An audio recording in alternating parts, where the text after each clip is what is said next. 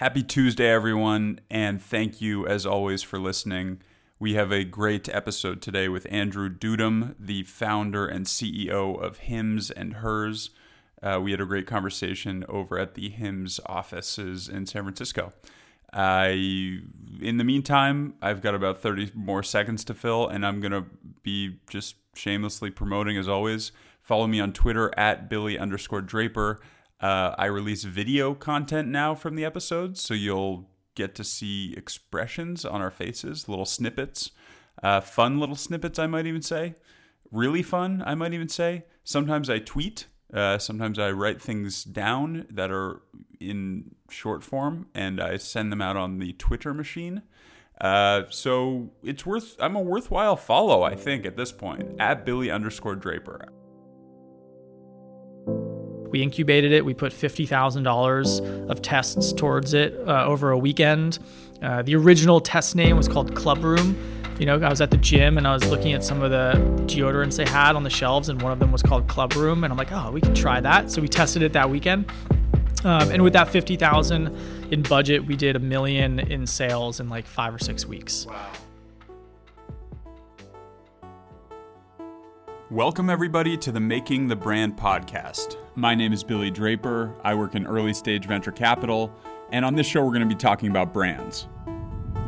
We'll talk to founders and leaders of growing consumer companies that are finding ways to stand out, differentiate, and delight their customers. On today's show, we have Andrew Dudum, founder and CEO of Hims and Hers. He teaches us about the massive opportunity to improve the healthcare system.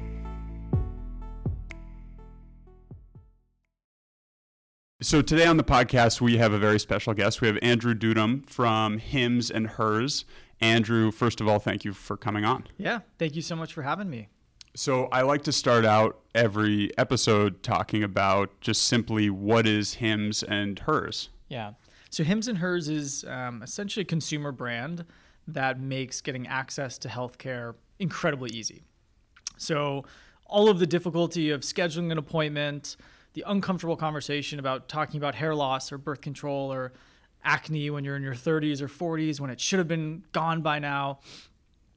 All of that simplified into something you can pick up with your phone, get connected with a physician within minutes, pay really quickly, have it delivered to your door 2 days later, and in an experience that's beautiful and one that you love, that you respect, one that's really transparent in pricing. And so it's really just this consumer brand that is really taking the healthcare system and simplifying it down for normal people to get access to things that normal people need. And what brought you into the healthcare business? You know, I've been an entrepreneur for a long time, and I've always been really excited about building something in healthcare for a number of reasons. First, it's so large, right? As an entrepreneur, you're looking at industries that are big because you want to have big impact. And there's things like retail, there's things like commerce, there's things like transportation, there's things like real estate, and then there's things like healthcare. And healthcare is one of the few, multi-trillion-dollar industries that have not really been touched by technology in the last 10 and 20 years. And so as a business student dropout, that's really intriguing to me, right? This huge opportunity to make a huge impact in a manner that can make customers' lives so much better and really hasn't been evolved since maybe 50 or 60 years ago. So I think, kind of from a business standpoint, it was really exciting to me. From a human standpoint, I think it was even more exciting, right? It's something that all of us are statistically worried about the same types of things. We're all normal, which means we're all scared when we look in the mirror. We're all upset about the same types of things. We all struggle with the same types of things. And as a consumer, when I go to the hospital and when I go to the doctors, it's not an experience that encourages me to be well, right? It's not one that tons of endorphins are rushing and I'm having fun and I want to come back to, right? It's one where you leave and you feel kind of sick, right? And the touch points are cold, they're sterile, they're quick, they're expensive. There's really any sense of emotionality has been ripped from that system. And unfortunately, the incentive structures in the health system are strong, but very few of them are actually catered towards incenting people to have great care for people, right? Right. It's not really customers at the end of the incentive structures. And so for that reason, it's not a great experience. And so as a person, as just like a normal guy, being able to build a system that my friends, my family, my partner, all my loved ones could use, have access to, that made them feel great, that helped encourage them to be well, that helped get them access to things that they otherwise wouldn't have access to, is just a really compelling and impactful vision that got me excited. And what specifically brought you to HIMSS? So you were working on Atomic. That's right. And you guys would start companies. And then what drove you to say, hey, I'm going to hang them up at Atomic? Or do you still work with Atomic? Yeah, so I'm still a GP at Atomic. Explain what Atomic is, I guess, first. Sure. So Atomic is a venture studio in the Presidio in San Francisco. What a horrible office location. It's a terrible place. Yeah, it's really brutal. You look over the Golden Gate Bridge and the Palace of Fine Arts. It's a tough place to work. And so we've been building that company, which is essentially a company that builds companies, since around 2013. And I've got a great set of founders and partners over at Atomic. We raise multi-$100 million funds every couple of years. Most of those funds were anchored and continue to be anchored by some of our favorite people and some of the best investors in the Valley, like Peter Thiel and Mark Andreessen and many of those types of LPs. And the thesis is, if you can bring together the best investors and bring together the best operators and put them in the same room and say, hey, we're going to build things together, you get that benefit of the pattern recognition that investors have and the pattern recognition that repeat operators have. And when combined in force, you're not having a 1 in 10 hit rate as a traditional venture capitalist. Right. You're having a 6 or 7 out of 10 hit rate as a joint effort. And so we've been doing that for about 8 years now.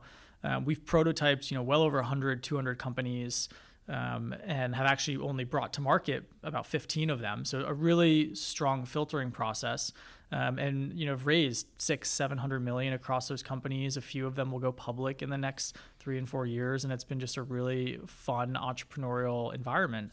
And so I figured I would do that forever. To be totally honest, I was like, this is perfect. We're getting paid to build really impactful companies, and we're getting better at it. But, this idea for Hims and Hers was just kind of there and lingering. And, it was such a big opportunity, given the size of the market and the impact it could have to people, that it just really pulled me out, right? Right. I didn't really have a choice. I was like, right. I have to go do this. And so we started it at Atomic. We incubated it. We put $50,000 of tests towards it over a weekend. The original test name was called Club Room. I was at the gym and I was looking at some of the deodorants they had on the shelves, and one of them was called Club Room. And I'm like, oh, we could try that. So we tested it that weekend. And with that $50,000 in budget, we did $1 million in sales in like 5 or 6 weeks. Wow. And we shut down the test. We said, hey, this thing is bigger than we thought. What were your products at first? We were focusing on mostly dermatology related stuff. So skin, hair in the beginning. Yeah. And it was just this very clear outlier opportunity, where, if you give a guy or if you give a woman the opportunity to get care from their right. phone in a really transparent manner and in an affordable manner, and it's that easy. You're sitting on your couch and you're answering questions, and you pick up your phone and you talk to a doctor for 5 minutes, and then boom, you got what you need and you're educated. People were coming out of the woodwork for it. And it was immediate, like very early. And how quickly did you put your hand up saying, like, I'd like to take this one? Immediately. Yeah. Yeah. Within days, right? It was like, this was the thing that I was just really passionate about. And what was happening with the patents that allowed for these companies to get started? What was happening with the, what was it, the Viagra patent or the Rogaine patent, or what allowed for, it's similar to what happened with Invisalign a few years prior with Smile Direct and Candid and those kinds of companies. What happened in the healthcare industry that allowed for you to take on some of these generic medications? Yeah, that's a great question. So as an entrepreneur, I'm always looking for structural changes that make this business uniquely possible right now. And there's no way you could have built Hims and Hers 3 years ago or 4 years ago or 5 years ago. Right. It really is in the last couple of years that it's been possible. And there's 2 reasons. One is actually from a regulatory standpoint. So up until just a couple of years ago, it was not legal to actually interact with a physician digitally. That was my next question. Right. Good. I'm glad you're knocking them Perfect. both. Yeah. We'll knock them out one by one. Right. So, this concept of telemedicine, of asynchronous telemedicine, of texting your doctor, emailing your doctor photos, of maybe acne, and then them evaluating those photos and giving you a prescription was completely prohibited. And so the medical boards, state by state, in the last few years have actually turned over those laws. And players like Teladoc, which is trading at $7 billion plus in the public markets and doing a great job, have been really instrumental in pushing the boundaries of telemedicine. And the legal system has changed. And so now all of a sudden, I could be sitting at my couch, get connected with a doctor within a minute, talk to them over the phone, send them a couple texts, send them some photos, and then boom, we're good to go. And we have a consultation that can take place. So that was huge because it really enabled, ease and efficiency and access. And in healthcare, access, because it's truly hard to even get to a doctor, is a real problem. And in our business with Hims and Hers, there are populations of the country that are 2 or 3 hours away from a doctor. Right. There's these huge kind of deserts, these health deserts. And so, for women, for example, we sell birth control on the Hers platform. It's one of the biggest sellers on Hers. And there's women who are hours away from a Planned Parenthood who could never get access to this that use our platform to get it. And so it's a huge deal to be able to use, the internet and your mobile device and your computer to connect you. And that's brand new. Now, the other thing that you highlighted is also new, which is essentially the ability to take these drugs that people know, drugs like Propecia for hair loss, right, or Viagra for sexual wellness, and they finally are now off patent, which means we can bring those to market for $2. When did that happen? Those all happened in, I believe, around 2017. Okay. And Propecia was, many years before that. But there's kind of this rolling nature to patent expirations where, for example, Truvada, it's an anti-HIV prevention medication for men. It's incredibly effective at preventing HIV. It's $1,600 per month right now. And that goes off patent next year. Okay. Right. And so the ability to bring that to market at a $10, $20 price point is possible. And so with that patent expiration, Hims and Hers can now offer some of these products for $30 or $20. And in most situations, we're offering those products cheaper than a patient would pay for their copay at a doctor's office.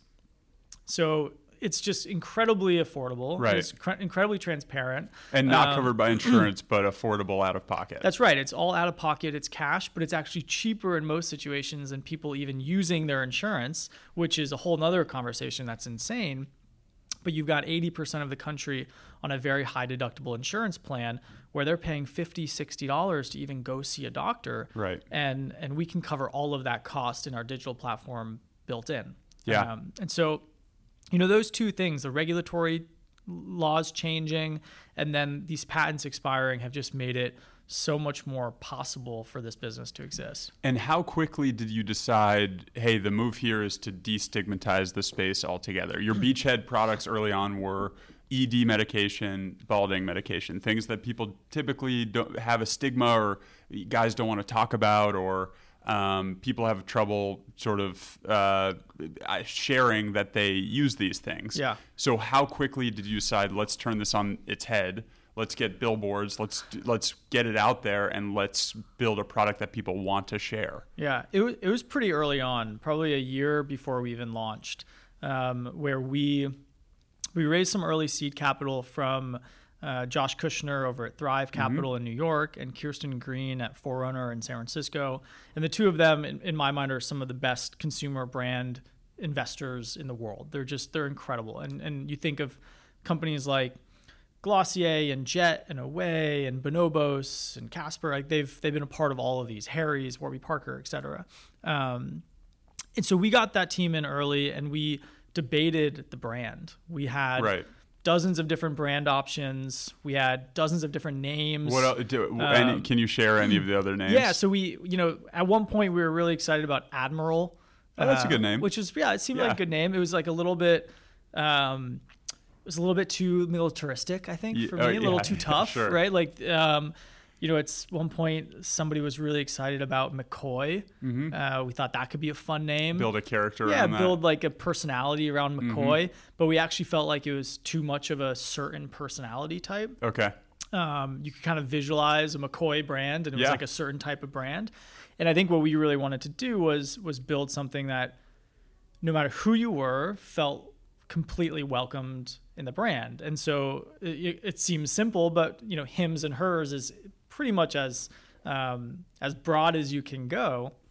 And so that was really intentional, but there was this conversation around normalizing these issues that was really critical to, in my mind, the spirit of the brand. And it was reflective, I think, when we were raising money. It was really funny.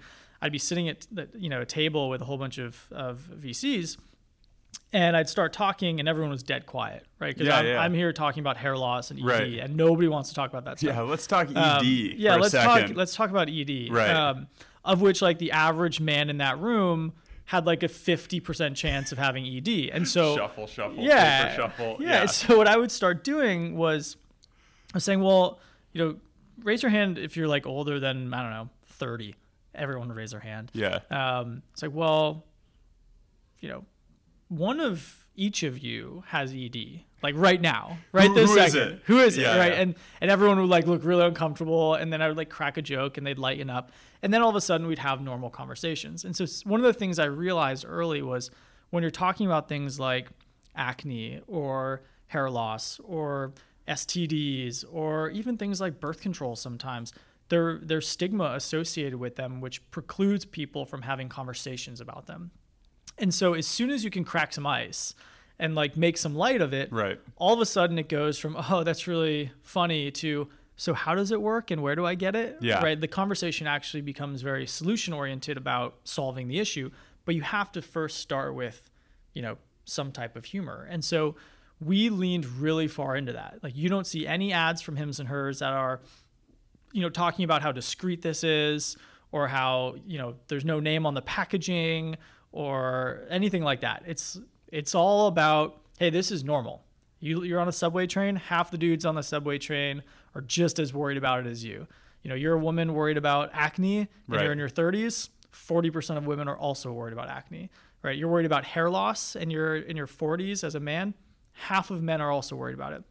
Same statistics on the women's side, right? Also not something people talk about. And so we just really leaned into that and said, hey, if we can, in a lot of ways, like catalyze conversations, we will succeed, right? If we can build a brand that starts conversations and encourages people to talk about it, that's the first step to us being very successful and us helping a lot of people, because people will then feel empowered to share what they've learned with others. And who came up with the cactus? I came up with the cactus with my co-founder Hillary. We were doing our first photo shoot in New York with a great creative team over there, and we were walking around, and there was actually a cactus store on the like a bodega. And so there were some pretty hilarious cactuses. It was very fluid in our creativity. We brought them upstairs to the photo shoot. We took some photos, and we're like, this is incredible. Like, we're going to lean into this. And then, 90 days later, there were 100-foot, 50-story phallic cactuses on the side of, Times Square. Yeah. Have you, just for listeners, there are ads for Hims or her, for Hims, I guess, specifically, that just have a cactus and they say Hims, right? They don't, some of them might have some more information, then the customer gets to sort of figure out the rest, and they're all sorts of different shapes and sizes of cactus. Yeah. And they were, I remember when that hit, that was one of these great unconventional marketing campaigns that really people would talk about. Like, oh, I saw him at the urinal. Yeah. Oh, I saw him, you guys were very clever about where you placed those and sort of how you presented them. Have you, I guess one of the things I wanted to get into that sort of leads to this is, so you founded Hims in 2016, and then in 2017, all of a sudden you had two big competitors, right? Keeps and Roman, now Ro. How did you deal with competition? How do you think about competition, and what do you do to sort of ward off competition? Yeah. The beautiful thing about healthcare is competition just means more people are getting care, right? Right. If you really think about it. And so I think generally when you talk to people in our company, we don't really see a lot of these other companies as true competition, because at the end of the day, the more people that are educated about options, the more people that are aware that they can pick up their phone, go on their computer, get access to a doctor, the better. And that's really what is the barrier today, is a lack of education that this is possible, right? Everybody knows healthcare as scheduling an appointment, might be your mom or your sister or somebody helping you do that, or taking you, waiting 3 weeks, going to a doctor's appointment, going to a pharmacy, et cetera. Like that's what they know as a system. And so anybody who's helping educate this new system from our standpoint and from my standpoint is doing a lot of good work for the market. Now, that said, there's got to be differences between your companies. And so for me, the way I think about Hims and Hers is we are really building a brand that people love across dozens of different conditions. And that's a very intentional strategy from us, that we want to be trusted in the household, between the husband and wife, between the kids, between the aunts, the uncles, the grandparents, to be able to help with a lot of different things. And so you see that right now there's nearly 100 products on the Hims and Hers platform. In 2020, there's an additional 50 or 60 going live. And it crosses everything from sleep to immunity, heart health, dermatology, melasma, psoriasis, acne, hair loss, birth control, STDs, herpes. I mean, it's like all over the place, but it's reflective of what people really are worried about. And so I think as a brand, it's actually it's a hard thing to do, right? Being an expert at one thing is much easier to do when you're building a company. And I think a lot of other companies in this space have done this. And I even think companies like Casper are a really good example of ones that have done this, where they really focus on doing something exceptionally well. When we started this company, we said doing something exceptionally well, just one thing, isn't good enough for Hims and Hers.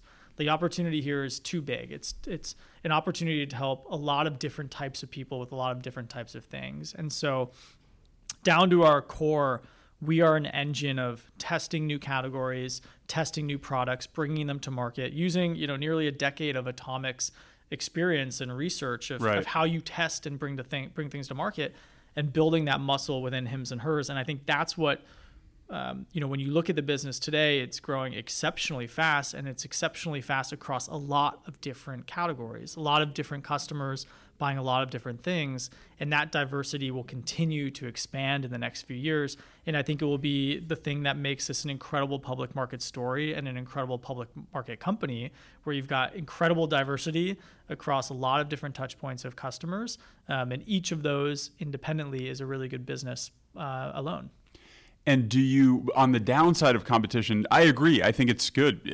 It's not only that they're helping people, but also they're making the world more aware of the thing that you do. That's right. But on the downside is when you got started, your cost of acquisition was you took $50,000, turned it into $1 million. A year later, crowded space, the AdWords get more expensive, the ad buys on Facebook get more expensive. It forces you to sharpen your game in terms, and maybe that's the billboards and the cactuses and the good things come from that, but it does make it more expensive to let people know about what you do. Generally, yes.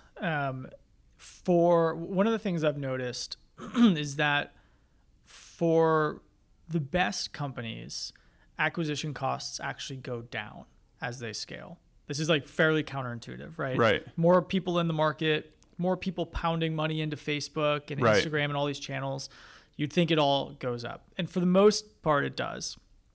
For companies that figure out a way to leverage the brand and the trust in the brand and the love of the brand and the message, and have that really resonate with people at a human level, for those best companies, when you start spending more money, you actually hit an inflection point where there's an organic aspect that is unique, and there's a word of mouth aspect that's unique. So a huge percentage of our traffic at Hims and Hers is actually completely word of mouth. It's people coming to us because their sister brought it up, or because their best friend in the fraternity house is using it and they Right. saw it in the shower, or because somebody posted on Instagram about how they've solved their, acne at the age of 25 and they want their friends to know about it. Right.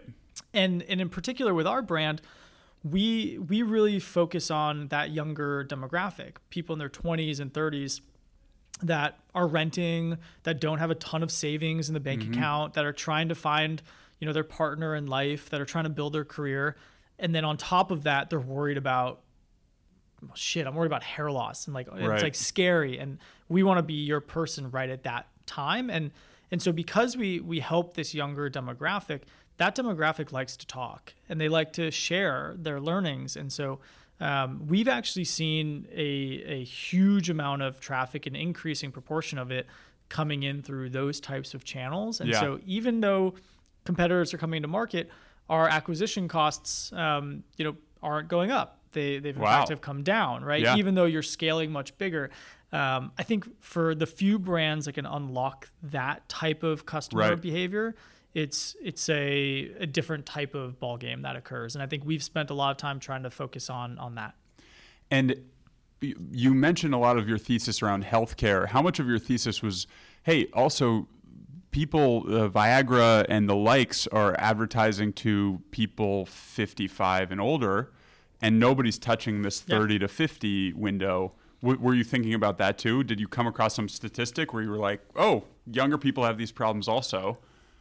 Yeah, absolutely. I mean, it is in 5 years from now, Harvard's going to do a case study on how Pfizer and Merck messed up the go-to-market strategy. Right. Right.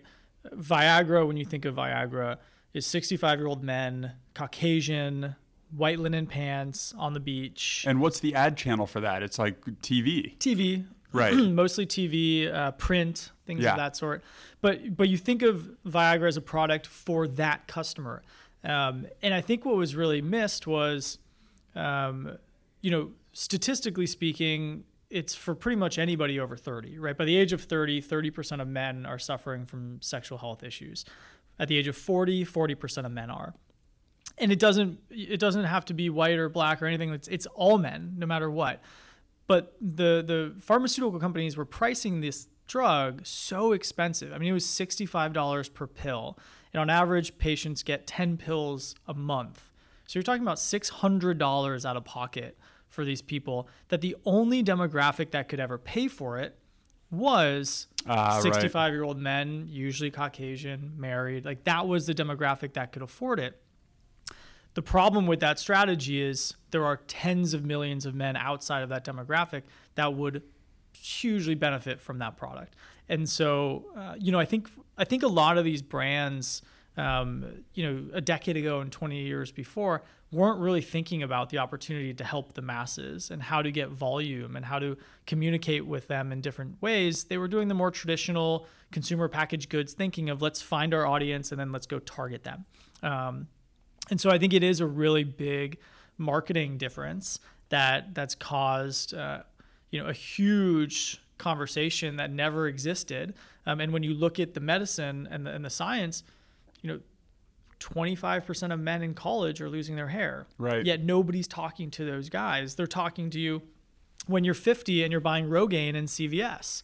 But I can tell you, having spoken to hundreds of men at this point, when you're 50 and you're married and have kids, you actually don't really care about hair loss as much as you care about it when you're 20 Right. and you're in college losing your hair. Right. Like, that is a really scary time. Yeah. And so I think we kind of just changed a little bit of the approach, and so far it's working, and I think we're able to help a lot of people because of it. I have a quick question about Atomic, and then I'm backtracking a little bit. But at Atomic, what do you attribute a lot of their success to? I wrote down not only Hims, but Atomic also started Bungalow, ZenReach, Talk IQ, which was acquired, a company called Homebound that raised money recently.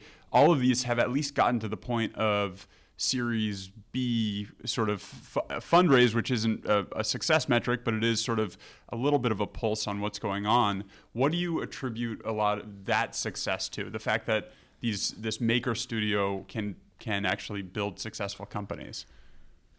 Yeah, I think it's a lot of things. I think first, the people at Atomic are incredible. The investors at Atomic, between teams like Mark and Peter and the rest of the LPs are truly some of the best pattern recognition investors I've ever met and I've ever worked with. The operators that we bring in to build these businesses with us and to co-found them with us, they've built and scaled companies before to public companies, almost all of them. And so they really are like in the weeds builders. And so when you have an unfair advantage of great talent on both sides, it pays dividends pretty quickly. And so I think that's a big part of it. The other thing that I think is unique to how Atomic builds companies, and it's very similar to how Hims and Hers brings products to market, is this idea of really testing distribution and product market fit and quantitatively and objectively saying, this is a good idea versus this one. Right. And just forcing ourselves to get data as quickly as possible for as little money as possible to be able to have better and more informed conversations. And so, at Atomic, good ideas are validated fast. Right. There is no obscurity or vagueness as to whether or not it's a good idea or a bad idea for longer than a couple weeks, because we'll figure it out and we'll bring it to ground. And I think there's a sense of like emotional connectedness to ideas at Atomic that is not there. Like it gets broken very quickly, meaning nobody's like, hey, this is my idea. I think this is important. Trust me. Yeah, trust me. Right. That doesn't exist. It's like, no, I don't care if it's, a customer support agent's idea or a CEO of a Founder 500 company's idea. We're going to put it through the same rigor and we're going to give us some results to look at. And so, the ability to disconnect from ideas and just test them, really changes the dynamic of a company and encourages people to learn and encourages people to experiment, and removes ego from the equation, which is often one of the most paralyzing things in an early company. So I think Atomic's done that really, really well. And I think that's why they've seen such great success. Yeah, I think they've done. And how many people were at Atomic when you started Hims? At the core Atomic team, there might be 20 or 30, but across the portfolio, there's probably 500 or 600. Wow. Yeah. Oh, yeah. A bunch of the companies are big now. Yeah. You have a lot of them here. Yeah. I mean, Hims is 100 people. Homebound's probably 100 people. Bungalow's probably close to 200 people. Yeah. All of those, in Terminal, probably 200 or 300 people they've raised, between 40 and 80 million each. And is it a fixed deal with the companies they start, or is it you negotiate it when you say, hey, I'm going to go take this one on, you can, your 50,000 accounts for this amount and then give me the rest to go fundraise? Is there a set number for every company that Atomic gets? No, it's pretty flexible based on the founding team and the dynamics there. Yeah. It's pretty flexible how it works. It makes more sense to go about it that way. In a lot of ways, it makes more sense than, you have an idea, you really believe in it, you maybe have tested it a little bit, you hope it works, you have to go pitch to venture capitalists to raise money on that one thing, and you have to sort of keep your fingers crossed that that's the one. So just the flexibility of being able to test stuff and throw stuff against the wall, the R&D of that ends up being so valuable. Yeah. You saw, probably within a week or two, you saw this thing is different. This is something that we need to go do now. And you had, so more people should be testing things, even if it's with $10 a day or $30 a day. It makes a ton of sense. If you're going to ask investors for millions of dollars for your seed round, it makes a ton of sense to say, hey, we at least checked it against these few things. And when you have the advantage to check it against 10 other ideas, even better. Yeah, I think one of the biggest things I've watched from advising companies is the model and the sequence of the steps people take to build companies, to me, is almost entirely backwards. I think about that a lot. Right. Yeah. And so like people are like, hey, I want to start this company. I love it. It's going to be huge. I'm like, oh, awesome. All right. What are you going to do first? So like, well, I'm going to trademark the name. Okay. And they spend like 2 months trademarking a name. And they're like, okay, I'm going to build the brand. I'm like, awesome. Cool. They build the brand. Then they go convince their family and friends to give them money. Right. And they raise money. Then they build the first prototype, an MVP, with that money, and they launch it. And they realize no one gives a shit about what they built. Yep. And it's not because it's not a good idea. It's not because the potential is not there. But nearly everything you launch for the first time is going to fail. Like Right. it requires a huge amount of iteration. But at that point, they are now just beginning the process of starting a company, which Right. is starting to learn about their customer Yep. and starting to test what the customer cares about. And so if you just do that earlier, if you say, we're not going to build this company until we have signal, Yeah. and we're going to test that signal across 3 or 4 or 5 other ideas, I just think it's a much, much healthier way to go about building companies. And I think, frankly, the ability to efficiently deploy capital into big companies and make major impact in the world is much better. Yeah, and in your example, you're starving yourself of feedback. Along that whole channel, you're saying, right. trust me, I'm going to do this. Trust me, this is the idea. Trust me, this is the idea. You don't have customer feedback until you've set up all these That's other right. pins. And I always think about companies that are in stealth mode. They're missing like a ton of feedback. Yeah. It's very important to let people know what you do so they can let you know if they would use it, if their friends would use it, Totally. if they know companies that would use it, if there are other companies doing it, whatever. So I think about that a lot. It is a little bit backwards. What I heard that you're putting up your first brick and mortar location in Columbus. We are opening up a large pharmacy fulfillment center in Columbus, Ohio. How'd you decide on Columbus? It's a great place. There's a lot of good Yeah. things in Columbus. It is a city and a county that has more pharmacy schools than any other place in the country, which is not a known fact that No. is very common.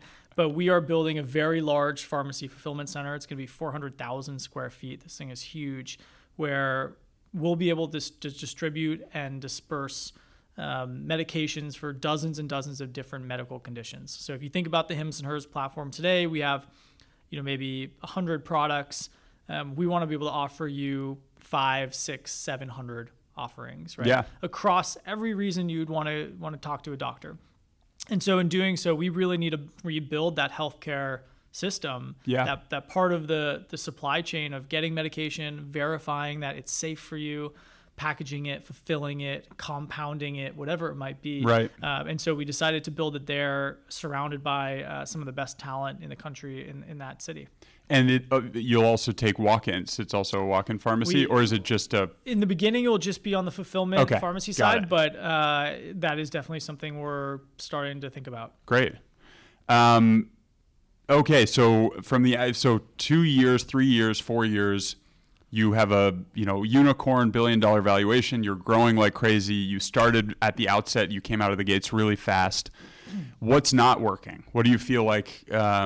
What are the things that keep you up at night? What are the concerns you have? From the outside, it looks like this thing's working perfectly. Nobody touch it. Has it been that way, or has it been like, oh, that didn't quite work, or that didn't quite work? Yeah,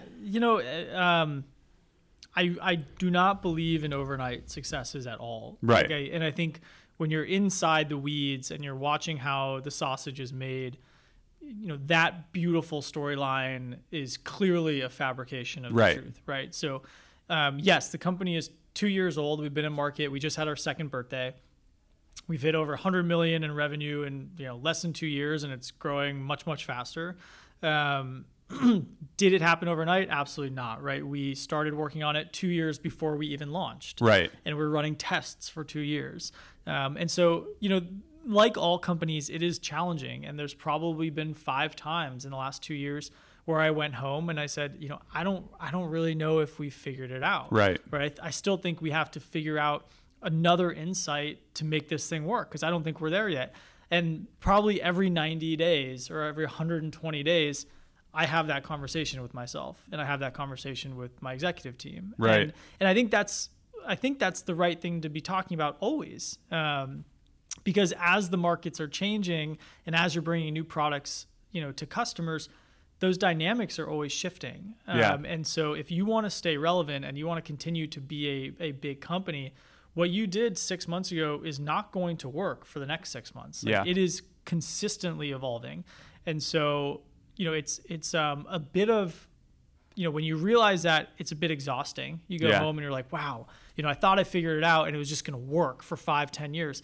And you realize that, man, I actually figured it out for the next 90 days, and then I'm going to go figure it out again. Yeah. But that's, I think, the world that we live in, and our team is excited about it and keeps fighting. And we've consistently been able to figure it out one step at a time. And the business is showing the results of that.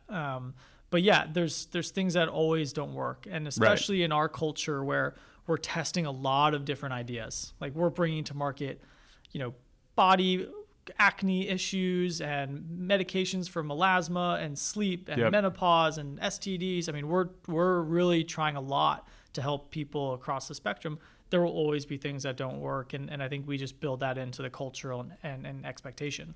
And how many people work here now? We have, let's see, I think over 100 people in the San Francisco office. Okay. We have 300 plus physicians that we work with across the platform. And then we probably have 100 plus people distributed across the country.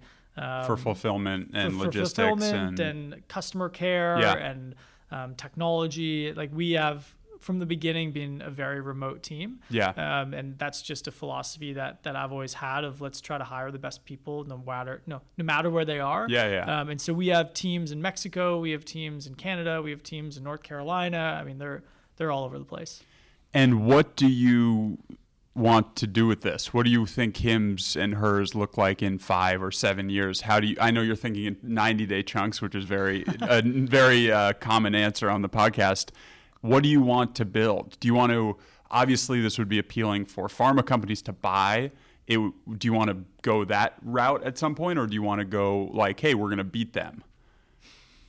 Beat is the wrong language. Hey, we want to compete with them. Yeah. I think the approach that Hims and Hers is taking, which is bringing together a brand people love, a medical system that's easy and efficient and affordable, and then a fulfillment system of those medicines that just like pulls costs out. Like it's so much cheaper. I think that as a system is the new health system. Like I fundamentally believe that. So I think 5 and 10 years out, what people know today as health systems will look like Hims and Hers. And what people know as pharmaceutical brands will look like Hims and Hers in some way or another. It's just a much better system. It cares for customers better. It makes it more affordable to them. It's easier for them. You can pick up your phone and get access to a specialist immediately. Like that's really special. So I think we're building the future. I think it's what it's going to look like. And I think we're pretty early on. I think we're in the first inning of it.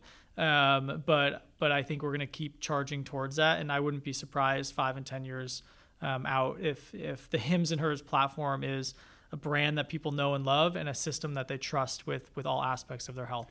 And is there some piece of advice, maybe it's a piece of advice you've heard, maybe it's a piece of advice that you've come up with sort of in building this over the last few years, for an entrepreneur that's getting started today on some sort of, whether it be a healthcare company or a DTC company, or even it could be a consumer tech company doing something else? Is there a piece of advice that you look to when things are, when you do have that 90 or 120 day session and you're thinking, are we there? Is this working? Is there some piece of advice you lean on, or some piece of advice you want to give to future entrepreneurs getting started on their thing? Yeah, I think one of the learnings that we talked about from Atomic that we have very core to our DNA at Hims and Hers is just this idea to test and to get to know your customer as early as humanly possible. And so if you have an idea for a business, or if you raise money for a business, or if you're thinking of raising money for a business, whatever it is, start talking to customers, and not just your friends. Like don't ask your mom if they would, if she would want to buy your idea, because of course she's going to buy it's your product. Yeah. But people you don't know, talk to them, and then go as far as putting like credit card forms in front of them. Like, oh, you want to buy it? Great. It's $29.99. I can take your credit card with, an Apple Pay or a Stripe, thing right now. And then see how that 100% of people who said they would want to buy drops down to 2. Right. And then learn about those 2. Like, why did those 2 say yes? And they actually gave you their card. And why did the 98 say no? And that's really, I think, at the core of how you build great businesses is understanding that dynamic. Because at the end of the day, people are paying you for a value. And until you really, really understand the details of that value transaction, it's hard to build a business. And your conviction is much higher going in when you've tested things. Absolutely. Yeah, I mean, as a founder, you're like committing to use your most valuable asset, which is your time, to work on something. Yeah. And the average duration, you probably know this better than me, but as a venture investor, I don't know, maybe it's 7 or 10 years from the day you write a check to the day that company succeeds, quote unquote, or has an exit of some sort. So you're going to commit nearly a decade of your life, and it's probably the part of your life where you're healthiest and you have the most energy and you've got the most brain power, right? And you're going to use your best years on this idea. So you really, really should make sure you think the idea is going to work, and you want to have as much data as possible to back that up. That is great advice. 3 fun ones. What's something on your bucket list that you have not done? Oh, that's a great question. My fiance is pushing me to do some type of trek in a very cold place for multiple weeks. And so I don't know where that will be or when, but I have a feeling in the next year I'm going to have to do that. Any on your bucket list? Yeah, well, her bucket list is my bucket list. All right, there you go. Point. Yeah. Yeah. For me, I've been able to do a lot of the things that I love. I think, being able to take this company, frankly, and make it a household name in the next couple of years is something I'm very much looking forward to. And we've got a lot of plans to do that. And so that's definitely one of the big ones on my list. If I should have specified non-work related bucket list. Yeah. Is there, whether it's a place you haven't been to, a physical accomplishment, I'm trying to think of fun ones that have been on the podcast before. A lot of them are like a very specific place they want to travel. Oh, interesting. I don't know. So I care a lot about international refugee issues, right? This huge swarm of like hundreds of millions of people moving and being forced out due to war, conflict, water, whatever it might be. And so on my bucket list for my life is, building a company or a foundation of sorts to be able to really understand how to be most helpful to those communities. Yeah. And that probably means spending a year or two living in different communities around the world to understand that dynamic. Yeah. And so that's very much on my life bucket list that I probably won't be able to get to in the next couple of years, but hopefully, shortly after. That's great media training answer. So good job all around. I want to help the world. Here's how. That's great. That's really wonderful. Sorry to make a joke of it. And if you could choose anyone in the world to represent HIMSS, who would it be and why? So someone says you get 30 seconds during the Super Bowl or during whatever, outlet you decide. 100 million people are going to see this. Who would you want to represent your brand?